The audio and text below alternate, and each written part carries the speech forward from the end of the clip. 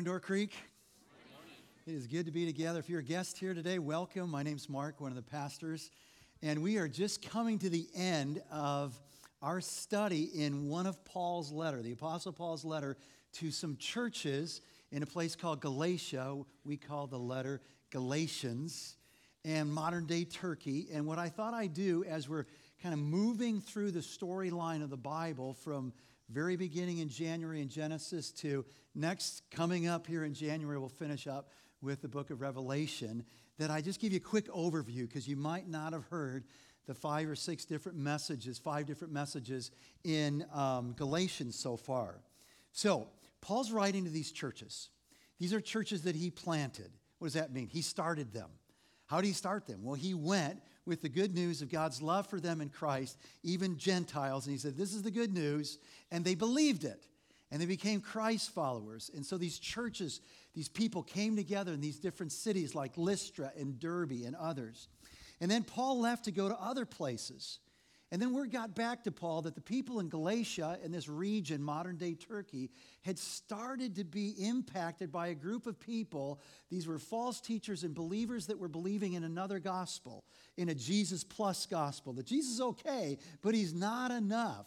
You got to trust in Jesus, but you also, especially if you're a Gentile, you need to go back and pick up the law, the commandments, kind of summarized by that one command to be circumcised. And so he's writing this letter because he's heard that they're losing their grip on the gospel, that they're losing their firm stance on the gospel. In fact, he says, I'm astonished. I'm perplexed. I can't believe you guys are bewitched. What has happened here? You are, and here's his word, you're deserting. You're turning your back. You're running away. You're deserting this gospel of grace. So he, in those opening 3-4 chapters, he just keeps pounding away at this gospel. What is this gospel? He says, well, it's not anything I learned from anybody. I didn't hear it from another man. I didn't hear it from an angel. I got it direct from Jesus Christ. He said, when I did actually go to Jerusalem, to headquarters, if you will, and share the message that I've been sharing with you, they didn't add anything to my message. In other words, this is the true message. This is the gospel. This is the same gospel that the apostles have been preaching to the Jews in Jerusalem and in Judea. It's the same gospel. It's the gospel that has made us one and makes us one. It's the gospel that frees us from the curse, and it positions us to experience all of God's best, the promises that are ours through Christ. It's this gospel that frees us, but not to do anything we want, but actually to live for God and to love other people. And so he goes from this whole focus on deserting the gospel and what is the gospel and why Jesus plus anything equals nothing, to now saying, not only are you deserting the gospel, but in chapter 5, he starts talking about things like, hey, you guys are biting and devouring each other. You're provoking each other. And it's like strong language that they're not loving each other. So on the one hand, he's concerned that they're walking away from the gospel, deserting the gospel. On the other hand, he says, I'm also afraid that you're turning your back on your brothers and sisters. And so what I'm calling you to do is serve one another humbly out of love. And he's going to really drill into that. He's going to really drill into what it looks like to stand in the freedom that we have in the gospel and to keep in step with the Spirit. It really looks like not only having our feet firmly planted in the grace of the gospel, but going out, extending that grace, doing good to all people, verse 10 of chapter 6. If you got your Bible, take it. We're in Galatians chapter 6, verses 1 through 10 is where we're going to begin.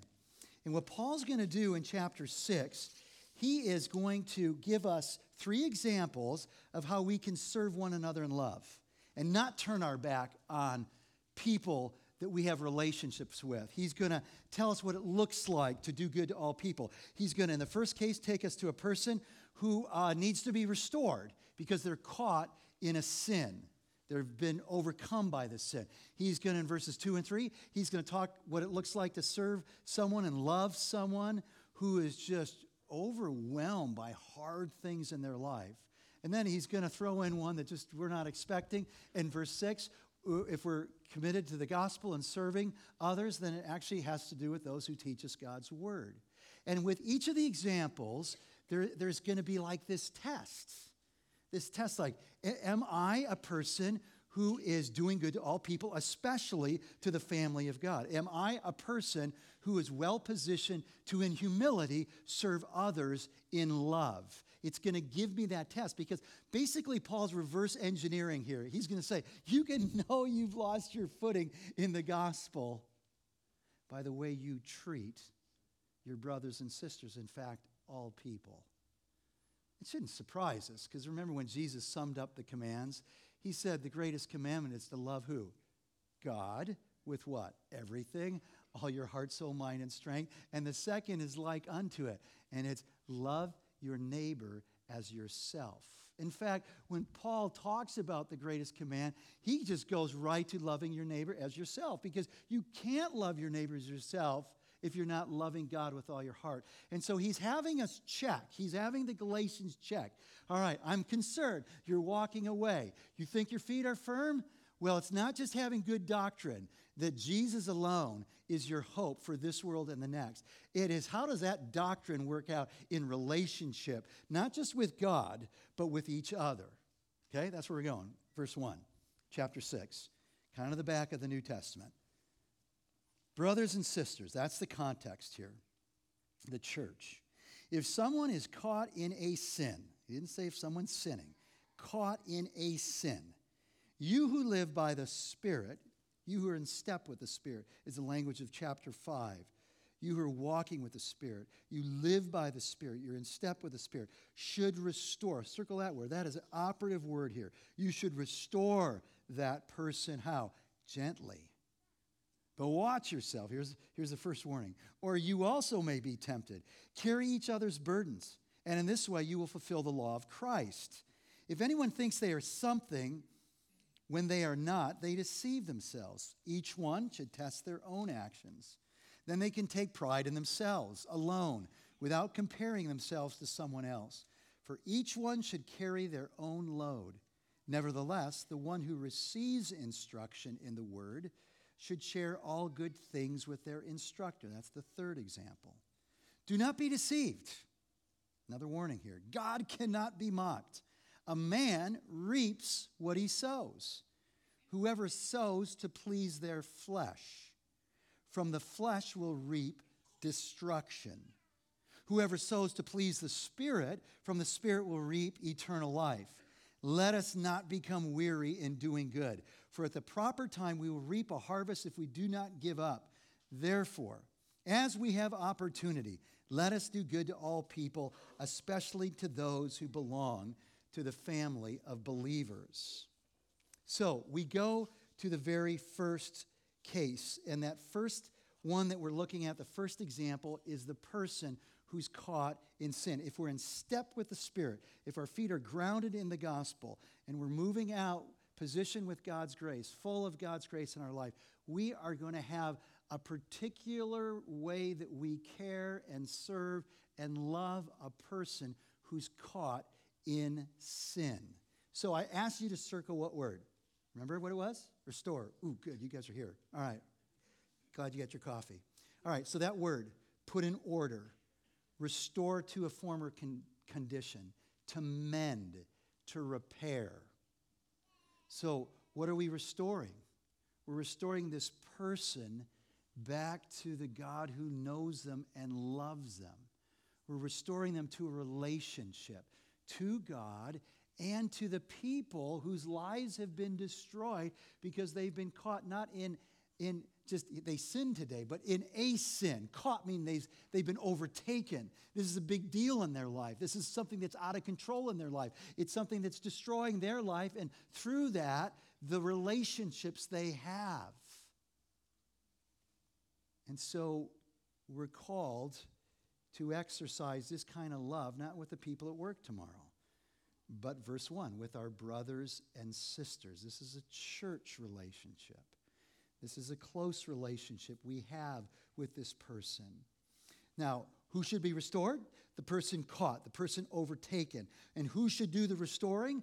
It's very clear. The person who has the Spirit. If you don't have the Spirit, if it's just you, you're going to botch it up.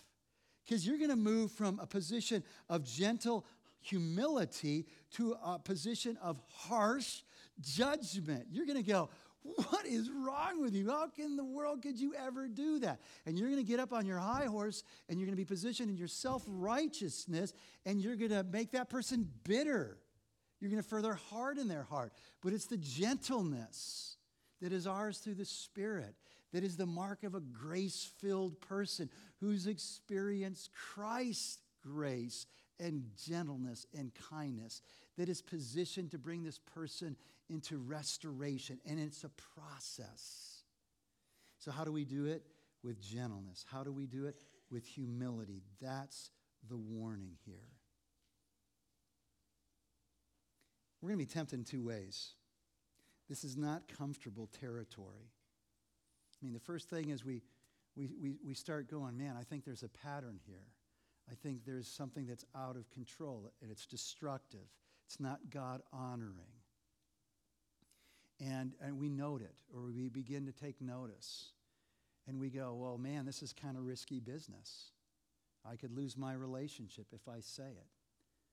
And this is a risky business because, you know what? They may think I'm judging them. And that's not my business here. My business here is to help make sure that they're in a right place with God. So on the one hand, the temptation could be just let's not deal with it. Maybe the temptation could be, this isn't a big deal, because that's kind of the world we live in. That's not a big deal. I've seen a lot worse. Let's just do that. This is a big deal, but man, I don't know if I want to go there. We just sweep it under the carpet. Or there's some of us, this is how we're made. And we accept that, but we keep it in front of us. We're like black and white people. Like, man, a sin is a sin, and that's jacked up, and that's wrong. And then, if we're not postured in humility and gentleness, we do this. We go, spotlights, right over there, that person, that sinner, and we want to just draw the attention, and we want them, we're shaming them, we're belittling them, and we're getting on our high horse, and that's all jacked up and messed up. And so when we've got it right, it begins with we've got Christ's Spirit, the one who's described in the New Testament as the very kindness of God. Romans 2:4 says this, it's the kindness of God that leads to repentance, to change. How's this going to work out? Well, we don't know. We don't know because they've got to respond to it. But we know if we don't move towards that with gentleness and humility. What is that humility? It's this profound understanding of that could be me. I could have lost my way. I could do this. Not as understanding like, how in the world could they do this? I would never do that. We'd never want to do this. But do you understand that just about everything is possible when it comes to doing evil with my heart and yours? Do you fundamentally understand that? Because if you don't, it's not that we want to.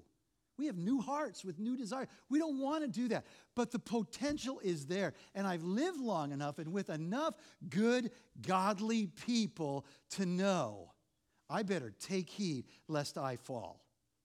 But by the grace of God, go I. I know what you want to hear from your pastor on a week when yet there's more accusations of sexual harassment. That I could never do that. That's the right answer. You want to hear that. But let me tell you what the right answer is. I could do that, but by the grace of God. And my fundamental awareness of my own weak, broken heart that God has got in his hands, and I desperately keep it in his hands. I could do that if I go off on my own. The potential is there. I hope I didn't just freak you out, but wake you up. You guys, are you serious in thinking that we could never do those things? I mean, if we just put it up on the screen, the things we've done, we'd all start running out of this building. Right? So this is a really interesting thing. And apparently, these people who are moving away from grace, and even when we're positioned in grace, where we have ample opportunity to follow sinful desires, they're going, this is not like hypothetical, this is real. There's people in the churches who are caught in sin. They're stuck in it. They may want to be there. They may not even see it clear. They may think it's good for them. But we see it differently by the Spirit, and we move towards it carefully with gentleness and wide open, eyes open humility, understanding that fundamentally I am no better than that person, and it could be me. Because when we're walking in step with the Spirit, we serve each other in love.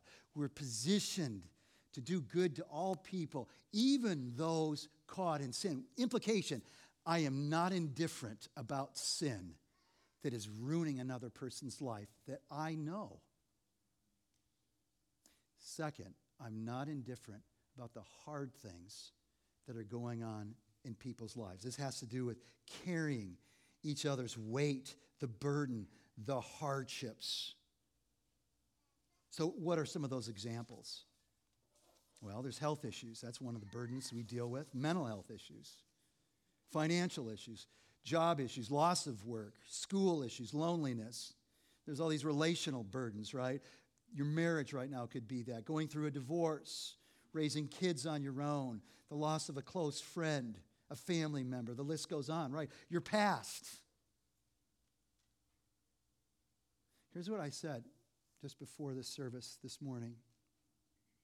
If there was a way to hook up this small group to some kind of a meter that would measure the intensity of the burdens that we are carrying, and it measured it in volume, we would cover our ears and we would begin to weep. It would be overwhelming. And we're just a little small part of Door Creek. There's burdens in a world that is twisted and fallen. Some of the burdens are from the consequences of our sin, and though the sin is forgiven, we're still dealing with those consequences, but they're always to point us to God's grace and forgiveness. Some of these consequences and some of these burdens have nothing to do with anything we've done. It just is in our life, this season of our life, and it's weighty and it's hard, and we're called to bear each other's burden. What does that look like? Well, let me suggest a few as you think about how this would work out in the relationships in your life group, or in the group that you're a part of here, the relationships you enjoy. Prayer. I can tell you how many people come and say, we've been praying for different things going on. That's just huge. Prayer is huge. What are we praying? We're not just praying that God would take it away. That's not wrong to pray that God would lift the burden, but we're also praying that God would carry them through this, that they would be strong in their faith and not give up on the goodness of God when all the circumstances in their life aren't good right now. We're praying that God, show me how I can encourage my sister, my brother right now. Show me what it looks like for me to get under the weight of this and take some of the weight off of them. We're praying that God, I want to be part of the answer. We're praying. We're doing practical things too. And not like prayer's not practical. It's intensely practical. It's like first thing practical. But there's other practical things, right? We're Christ's hands and feet, the body of Christ. There's a meal that we could prepare. There's a meal that we could invite them to share. There's watching their kids. There's going to the court date, to the doctor's appointment. There's 100 different ways that we could practically just encourage and in that way share some of the load. A listening ear is huge. That's actually engaged at not just a cognitive level, but at a heart level, that we begin to feel and hear a little bit of the burden, the weight of it. But man, it requires a relationship of trust. Like if I just said right now, all right, go find somebody in this room that you've never met before and share your top 3 burdens. How's that going to work out? Like, not on your life. It's hard enough to do that in our life groups. It takes time and it takes trust. But let me tell you, when there's someone in your life that is filled with the Spirit, remember what that looks like in Galatians 5:22? Love, joy, peace, patience, kindness, goodness, gentleness, faithfulness, self-control. That is a safe person. You got a group of people that by the grace of God have the Spirit of Christ that's metered out in real flesh and blood relationships. That's safe. I can move into that space and take a risk that you won't go, oh, you're pathetic. Seriously? You think that's a burden? Like, haven't you figured out the fix on this one yet?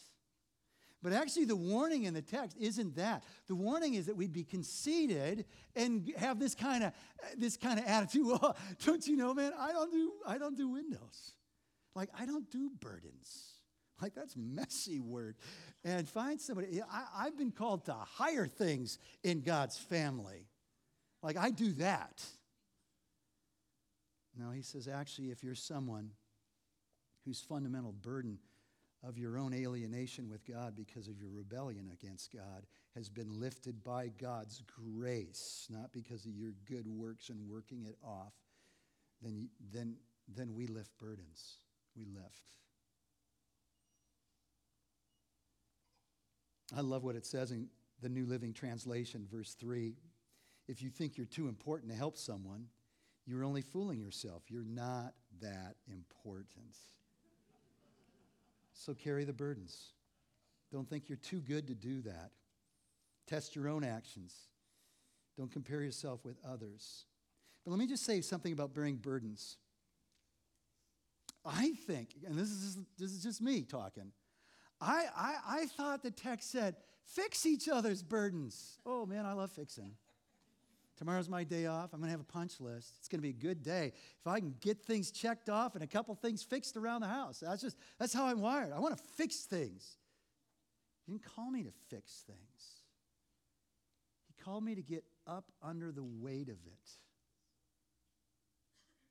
I mean, just picture in your mind someone carrying something really heavy right now in your apartment, your dorm floor, your house. And it's too heavy for them, and they're about to drop it. There's like one thing to do here, and that's to help. Get your hands, get your weight under the weight of that so that they don't drop it, so they don't get overwhelmed by it, right? So we move towards it. We're not fixing it. It didn't say, cast off the burdens of your brothers and sisters. Like, I'd love to do that. Just hold it up. I'm going to run around, and I'm going to just start pushing them off everybody. I want to do that. He didn't say that, though. He said, carry it. Oh, man, that's inconvenient. Like, that's so slow. I mean, you don't carry burdens at a sprint pace. Like, it's going to slow me down. It's not only going to slow you down. He says it's going to tire us out. Now, we're not supposed to carry every other's burdens because not everybody's going to share their burden. But those who are close to us, we have a responsibility. And if they're not sharing it, it's just not on them. It is both ways, but it may be on me. If I postured in such a way that they have this thinking that to share their burden, they would feel like, oh my gosh, I'm such a loser Christian, and I'm not going to say anything because this guy's got it all together. Right? So we're not to fix it in this passage. We're not to shove it off them. So what are we doing? We're shouldering it. We're getting under it. We're getting under it to take some of the weight off of them, that they would stay under it as long as God has them to be under it. That's the nature of true faith, that it perseveres. Jesus says the one who perseveres to the end will be saved. The nature of true saving faith is it stays in the game, hanging on to Jesus, hanging on to what? That he's good even when life stinks and is hard. And so we're strengthening their faith as we come under it, helping them walk in the Spirit, honoring God, trusting in his good grace. So how can it be a burden? How can a burden be carried if it remains unspoken? And how will one ever share it if we have this phoniness about us that goes, well, I kind of graduated from the burden part of being a Christ follower. I've passed that. As soon as you get there, man, we could be really close. Not going to happen. It's not going to happen. So those two things are kind of intuitive. People mess up. They get caught in sin. It's intuitive that there's hard things in people's lives. That's a way that we can serve one another humbly. It's a way that we can do good, especially to the household of God, the family of God. This next one, this is not intuitive. It's in verse 6. Let's look at it again. And because it's talking about pastors and stuff, I'd kind of like to skip this part, but let's just go there because it's in God's word. So, nevertheless, the one who receives instruction in the word, that's you right now, should share all good things with their instructor. That's me. So what is it saying here? That if we're a person who's been changed by the grace of God, standing on the grace of the gospel, we're extending God's grace to the person caught in sin, the person who's overwhelmed by the burden, and actually to those who minister on my behalf to understand God's word that I might keep walking with God in the Spirit. So what does it mean to share every good thing? Well, for sure it means in the context, and remember, there weren't chapters and verses when Paul wrote this letter. It's just a few words back when he says the fruit of the Spirit. It's the good things that we share with those who serve us and teach God's word and help us to follow Christ and grow to be more like Christ is we share the fruit of the Spirit. Your love, your joy, your peace, your patience. Oh, yeah, you're going to need to be patient with me. Right? Your kindness, your goodness, your gentleness. That's not just me, but those who serve Christ's church, right? So think about our staff. But it also means that some of the good things have to do with the financial resources that God has blessed you. This is like the part where I don't want to talk about this.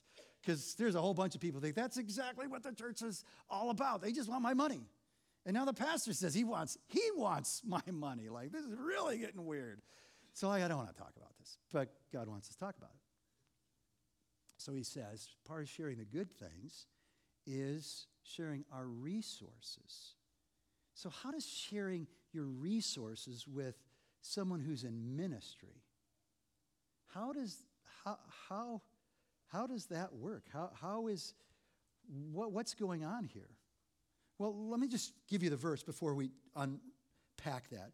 In 1 Corinthians 9:14, he talks about one of these good things being financial support. In the same way, the Lord has commanded that those who preach the gospel should receive their living from the gospel. So I sometimes say, my life is divided in terms of my work life. I go to meetings, a lot of them. It's like all Tuesdays and Wednesdays. And then I have a message that I'm preparing or I give. And that's like Thursday, Friday, Saturday morning, Saturday night, Sunday morning. Meetings, messages. And I love what I get to do. And I've never stopped loving what I get to do as a pastor. But then just imagine, I'm going to just share it with you because you may not be able to imagine. I cannot imagine what it would be like. And by the way, in most places around the world, it's like this. That I would have to go get a 40-hour job to make a living to support my family and my kids, and then try and figure out how can I lead a church and prepare God's word and teach. And so you free me to do this. And it's one of the ways that we show our love for God's people, especially in the family of God, and here those who would teach us. So 3 examples of people that we can serve and do good for within the family of God. And 3 tests. Do I care about a person caught in sin? Is that a big deal to me? Do I care and carry burdens of my family and friends who are under it? And do I financially support and encourage the work of those who lead ministry? So then he gives 3 warnings. We've already looked at one. Don't be deceived about who you are. Don't be conceited. Conceit has like one direction. We know it. I mean, it's so easy to smell in other people, isn't it? Oh, why is it so hard to see in ourselves? So The Holy Spirit's role is to shine the spotlight on Jesus. I could unpack that. We don't have time. That is to shine the spotlight on Christ. So if we're being led by the Spirit, that's what we're doing. If we are operating out of arrogance and pride and conceit, where is the spotlight? Right here, on me. So he says, don't be deceived about yourself. You're not as good as you think you are. You're just as bad a sinner as the person caught in sin, and you need God's grace on a daily basis.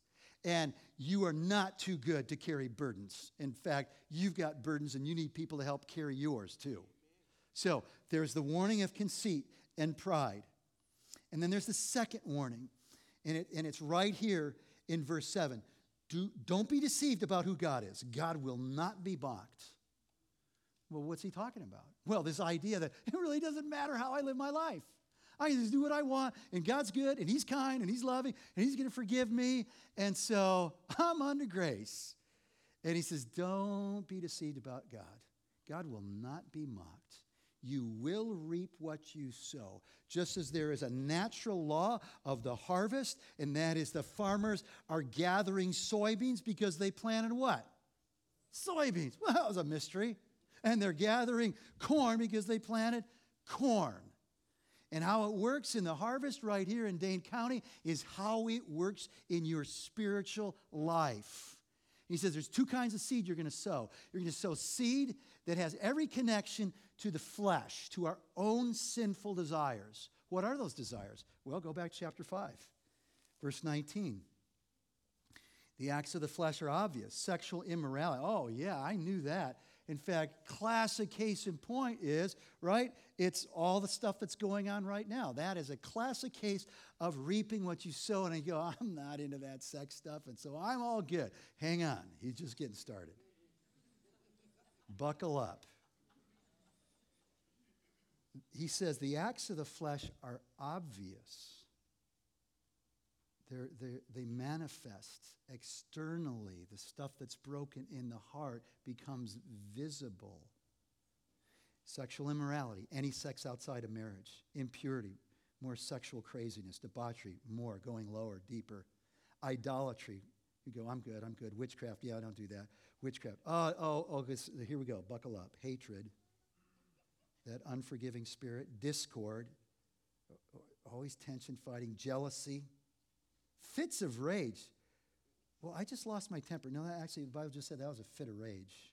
That's part of fleshly desires. Anger out of control. Selfish ambition. Dissensions.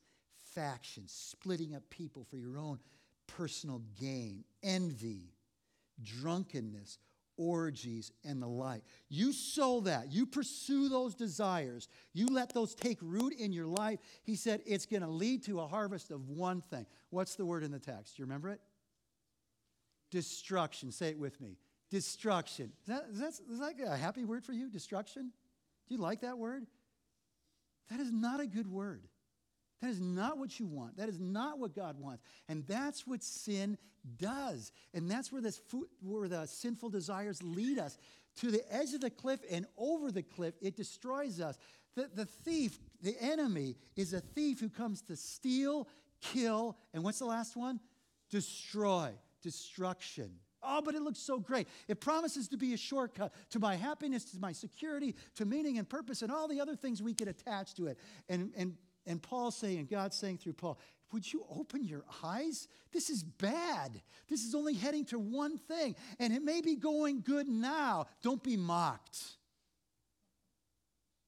It's going to ruin you. Because the laws of this universe that God created are the laws of our heart. And God will not be mocked. His word is true. Heed the warning. Heed the warning. And then there's the last kind of warning. It's there in verse 9. Don't get tired. Don't grow weary of doing good. The implication is serving each other humbly, restoring, bearing burdens, sharing with those who lead us.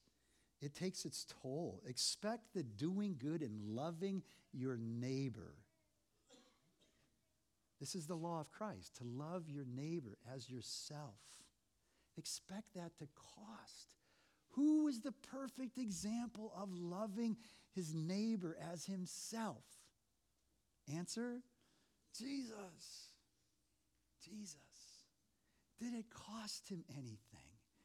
Was he ever worn out? Was he ever weary?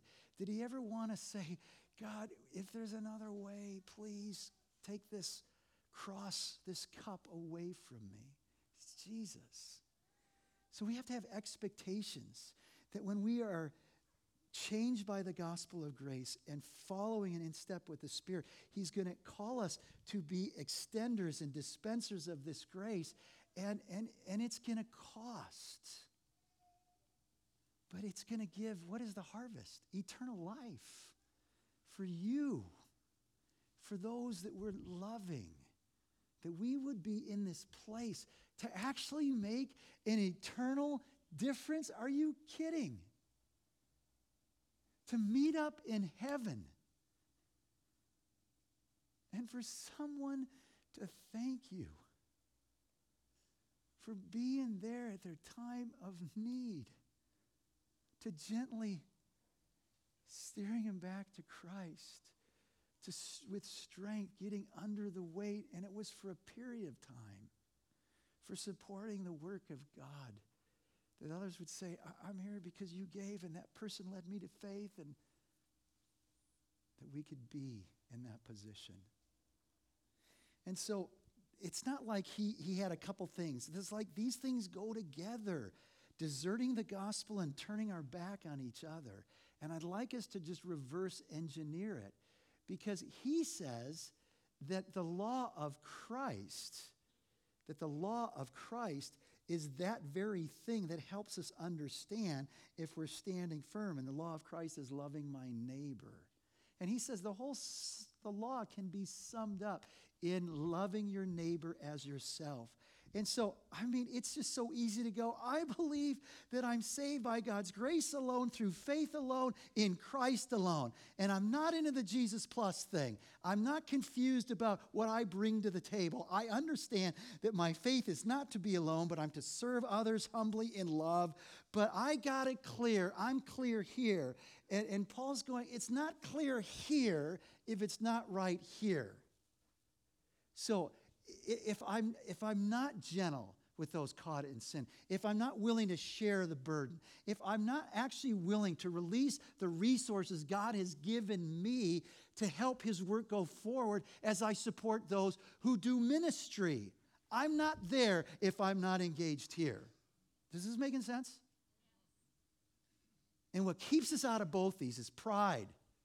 And that's what that Jesus plus thing is. That actually Jesus isn't enough. That I actually can be my functional Savior. Oh, maybe not at the front door, but on my way through this thing. I'll work it out. I don't want to bother you, God. I know you're pretty busy running the world. And I'll just take care of things. It's pride. It's pride. And it's pride to think, oh, you are pathetic that you got caught in this. Oh, it's pride that would say, I don't have time. Figure it out on yourself. And it's pride to say, that's my money. Nobody tells me to do with my money what I'm going to do. But all that's destroyed by God's grace in extending his Son for us. And so where are we standing? And you'll get clarity on your stance when you look at our relationships. You get clarity on your stance when you just ask. Would you be so bold to ask someone who knows you better than anybody else, how much pride is there in my life? How much conceit? Would I have that conversation with Lori today? How much hubris? How much high-horsed self-righteousness is there? How much is just everything about me? Standing on the gospel. But let me encourage you too. Because what I know about this church is we want to do good to all people. Starting here with the family of God. I know that we've got this crazy percentage of people that are part of a small group, and you're doing life together. If you're not there, that's what we do. We gather in a circle in relationship around Christ and his word, and we care for each other. We try to encourage each other to keep in step with the Spirit and with Christ. That's what we do here. We're doing it well. Can we get better? Absolutely. Are there a bunch of burdens that are being unspoken? Of course. Are there people caught in sin? Yep. Right here listening to me now. Caught in sin. But we're doing well in so many of these things.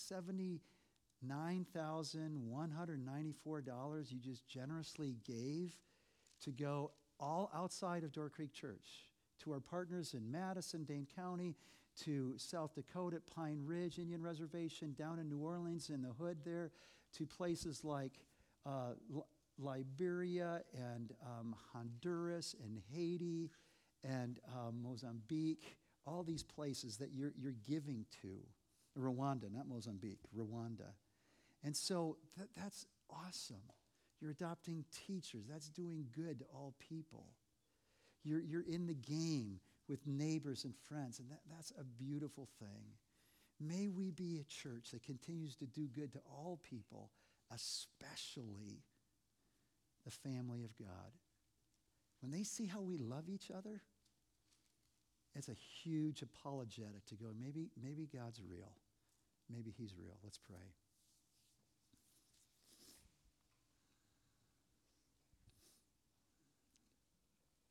Father God, help us to see where we're standing. Help us to see how we're loving and to connect those two. Be merciful to us in our self-sufficiency. Be merciful to us in our lack of understanding on how to do some of this. Continue to give us your Spirit. Be pleased in how we live our lives, desperately dependent with you. Lord, we want to walk with you. We want to stay in step with you. And we want to be a beautiful representation, your hands and feet here in Dane County and wherever you've partnered us around the world, in a way that people would boast about who you are. In Jesus' name we pray, amen.